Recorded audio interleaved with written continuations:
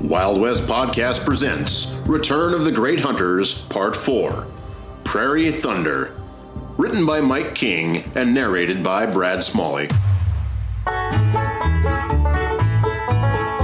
The day after we camped on Bent Creek, several of the boys rode northeast to look over the country. Upon their return, they reported that there was an excellent site for a permanent camp on the next creek, about a mile and a half further on. So we pulled up to the valley and began unloading our wagons on the bare ground, in a broad valley where there was a handsome stream called East Adobe Walls Creek. Myers and Lenners built a picket house, 20 by 60 feet in size. James Hanrahan put up a sod house, 25 by 60, in which he opened a saloon. Thomas O'Keefe built a blacksmith shop of pickets, 15 feet square. Thus, a little town was sprouting in the wilderness. A place where we could buy something to eat and wear, something to drink, ammunition for our guns, and a place where our wagons, so necessary in expeditions like ours, could be repaired. While all this hammering and pounding and digging were going on, I rode the country with Masterson, Billy Tyler, and Mike McCabe. We were absent from the small settlement about 15 days, and upon our return we found the buildings about finished.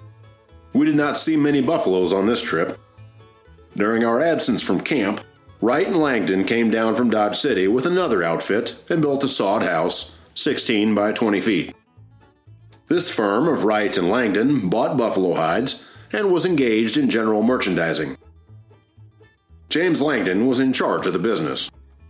The buildings were finished as rapidly as possible, and every man at Adobe Walls settlement who could be induced to engage in manual labor was given a job and paid well for his services. Each building had a big cottonwood ridge log, paralleled with the smaller poles running down the roof.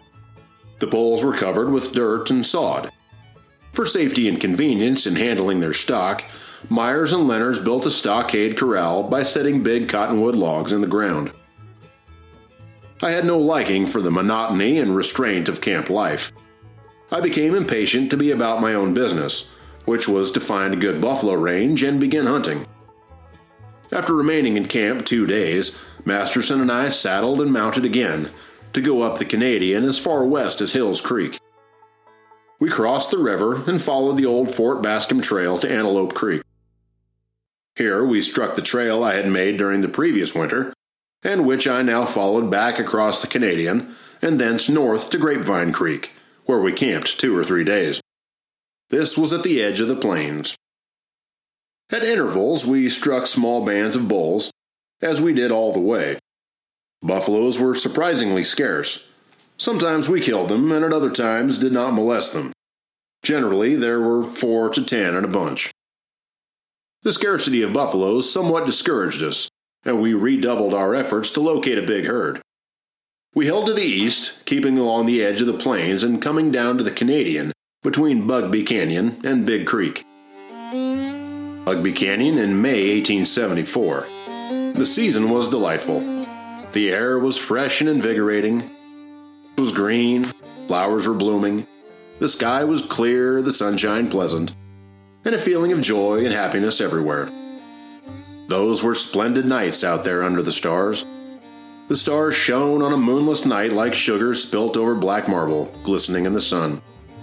The night sky was such a welcome sight, appearing like magic at each sunset, promising to return as she faded in dawn's first light. The mornings came with dazzling splendor. At this season's sunrise on the plains presented a scene of magnificence. I always had the feeling that it came with a thunderous sound. After surveying the land, we decided to return to Adobe Walls. All the buildings had been finished, and everybody was doing a good business. Quite a number of hunters had come down from the north, and a plain trail had been opened between Adobe Walls and Dodge City, 150 miles away. Freight outfits were making regular trips between the two places. All of us hunters acquainted with the habits of the buffalo knew that the herds would soon be coming north from the Staked Plains region where they had spent the winter. The spring had been unusually late, which held back the buffaloes in their migration. There was nothing for us to do but wait until the buffaloes were moved by that strange impulse that twice annually caused them to change their home and blacken the plains with their countless moving forms. We could lie around camp or vary the monotony by going to Adobe Walls and joining in the fun that was rampant at that place. Our amusements were mostly card playing, running horse races, drinking whiskey, and shooting at targets, the latter to improve our marksmanship. All this soon got old to me, and about the last of May I pulled out again. Billy Tyler and Masterson decided to stay in camp to enjoy the festivities. So I decided to take 3 of my skinners, along with 2 freight wagons, and my 2 favorite mules, Toby and Old Joe. During the last part of May, our team of 2 wagons crossed the Canadian River at the mouth of White Deer Creek. Frenchie, my skinner, McCabe, our second driver, and Charlie Armitage, an Englishman who loved the frontier, all agreed we would keep along the edge of the river. We soon reached Dixon Creek, a creek I named after myself. At the head of Dixon Creek, we found an ideal camping ground. I knew by the signs buffaloes had been through the area, and it was certain they would soon be returning. The area was ideal for building a permanent camping place with plenty of wood, grass, and water. We had been here 2 or 3 days when the expected happened. The next morning, I woke before my companions. I chunked the fire for breakfast. Standing over the smoldering stack of wood, a familiar sound came rolling toward me from the plains. It was as if a running train could be heard from a distance, a deep, thunderous sound, moving, rumbling, as I knew what was at hand. I had often heard it. I had been listening for it for days, even weeks. Walking out on a high point near camp, I gazed eagerly toward the horizon. I could see nothing, save the vast, undulating landscape. My ears, however, had revealed to me what my eyes could not see. It was the sound of prairie thunder. The buffaloes were coming. Hurrying back to camp, I shouted the good news to McCabe, Armitage, and Frenchie, rousing them from their sleep and telling them to hurry breakfast. They lost no time in making coffee, frying meat, and browning a cake of bread. I saddled my horse by the time breakfast was ready, and after eating, hurriedly sprang into my saddle and went south at a gallop. After I had ridden about 5 miles, I began striking small bunches of buffalo bulls, all headed north and all moving. A further ride of 8 miles carried me out onto the plains. My muscles hardened and grew warm at the sight. As far as the eye could reach, south, east, and west of me, there was a solid mass of buffaloes, thousands upon thousands of them, slowly moving toward the north. The noise I had heard at early daybreak was the bellowing of the bulls. At this time of year, the breeding season, the bellowing of the many bulls was continuous, a deep, steady roar that seemed to reach to the clouds. It was kept up night and day, but seemed to be the deepest and plainest at early morning. I was happy beyond measure and turned my horse toward camp, hastening at full speed to let my men know what I had found. Already the buffaloes were approaching the vicinity of our camp, and in sight of it, I shot 35 or 40, all bulls. The boys were soon busy at work with their skinning knives. By night, buffaloes were passing within gunshot of our camp. The business had now begun in earnest, and we would soon be enjoying a steady income to offset our winter's expenses. Where buffaloes were as plentiful as they were, I easily killed enough in a day to keep 10 skinners busy at work. The next morning, bright and early, we were at work. We found a herd feeding on the prairie within 2 miles of camp. I crawled out on my hands and knees up the bank of the river.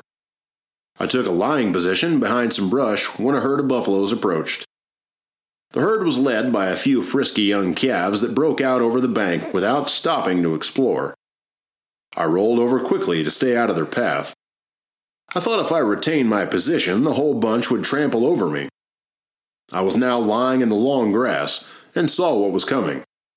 As I got to my feet, a stream of buffalo divided and swept to the right and left. Through the dust, I saw an old cow's head within 3 feet, and let her have it under the foreshoulder. The impetus with which she was moving was so great that she pitched dead upon the sands at the brink of the river, 3 rods away. I looked over and saw Mike laughing at me. He was in total amusement. I could only imagine what a sight I portrayed. I began dodging and shooting the herd as they breached the hill, as if I had commenced a battle between them and they had commenced battle upon me. I wanted to prove myself to Mike that I was a buffalo runner, and all I could do at the moment was to engage in buffalo dodging. A calf was the next victim. I next blazed away at the Spike, a 3-year-old bull. The first shot was ineffectual. He ran up the river about 100 yards. I kept at his heels and brought him down with a second bullet. By this time, the bunch was much scattered. Many animals crossed the river, and others ran down the stream and regained the bluffs below. Well before noon, we had killed 27. In the afternoon, under a darkening sky, we skinned these hides and loaded our wagons. On our return trip to camp, the sky began to thicken. Black clouds sprawled across the sky, billowing in from the west. The air grew heavy, and stillness fell over the darkening prairie. Then, out of the silence, came a low crackle of thunder, echoing across the hills. Then another streak of hot silver split the sky, this time closer. The boom rolled across the valley. The herd became spooked. There was an instant stampede. The herd scattered fan-like, stopping in a distance of 200 to 300 yards.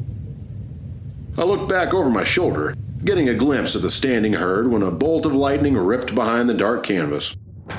A luminous shock of white blinded me, and in an instant, the graphite sky, forked with a silvery radiance, crackled to the ground, striking a bull with one brilliant light. A thunderous boom called its warning too late. The herd began to run. The one stricken bull lay burning in a dark hole of glowing ember. It was then when I caught sight of a mass of dark objects. A second herd filled the horizon. The second herd was larger than the standing herd below us. Frenchie, manning the big wagon 300 yards behind us, yelled out, "Buffaloes!"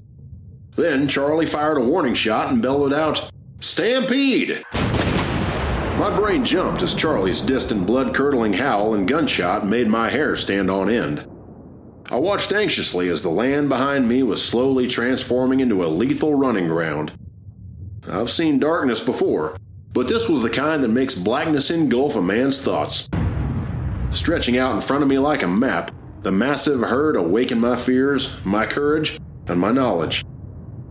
The sky plunged into an ominous darkness, and with one flash had awakened all the creatures out of their lair. The two herds grew into one. The ground rumbled and roared like two freight trains running on the same track. The sounds were broken when Frenchie yelled out in the wagon next to me, "Go, damn you, go!" Now it was time to make a run.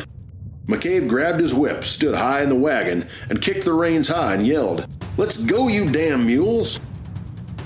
I did not look back, for the sound of the fast-running herd could be sensed all around me. The ground bounced underneath us. The wagon with a full load of hides was impossible to control. I could hear the wagon spokes of the wheels groan as our wagon's pace grew weaker under the strain of our load. The rain began to fall so thickly that there became an instant covering of water on the ground. Now mud holes began to form.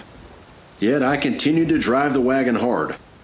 The harsh rain obliterated the open land in front of me and turned our escape into disoriented chaos. Then, within seconds, the deafening sound of the approaching herd calmed. I pulled back on the reins. The wagon slowed to a stop. I stood up, looked back through the downpour, and the herd was no longer approaching our wagon. The heavy rains had carved a miniature canyon in their path. This was a rut about the same width of 2 freighter wagons, and deep as half a horse. The rut had turned to running buffalo east. I could still see their masses. The rain slowed their run over the hills, and in the distance, I could see them bogging down in the river.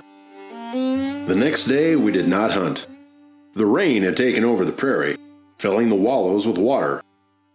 The mud did not hinder our horses, so Mike and I decided to ride out on the prairie, this time northeast of our camp. McCabe and I followed a buffalo trail. The trail would turn about every 400 yards. "You notice how the trail turns and how crooked they are?" I asked.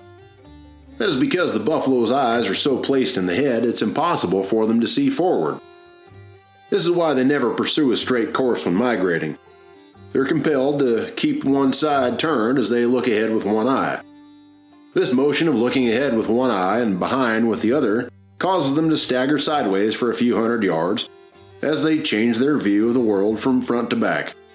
It was about 5 miles out on the buffalo trail when we witnessed hundreds of hides lying in waste, hides being spoiled by the rain.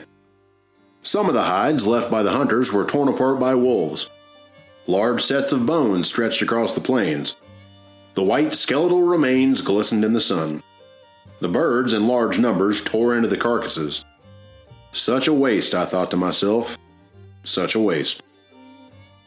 It only took a few days to kill enough buffalo to keep McCabe, Frenchie, and Armitage employed skinning buffalo hides.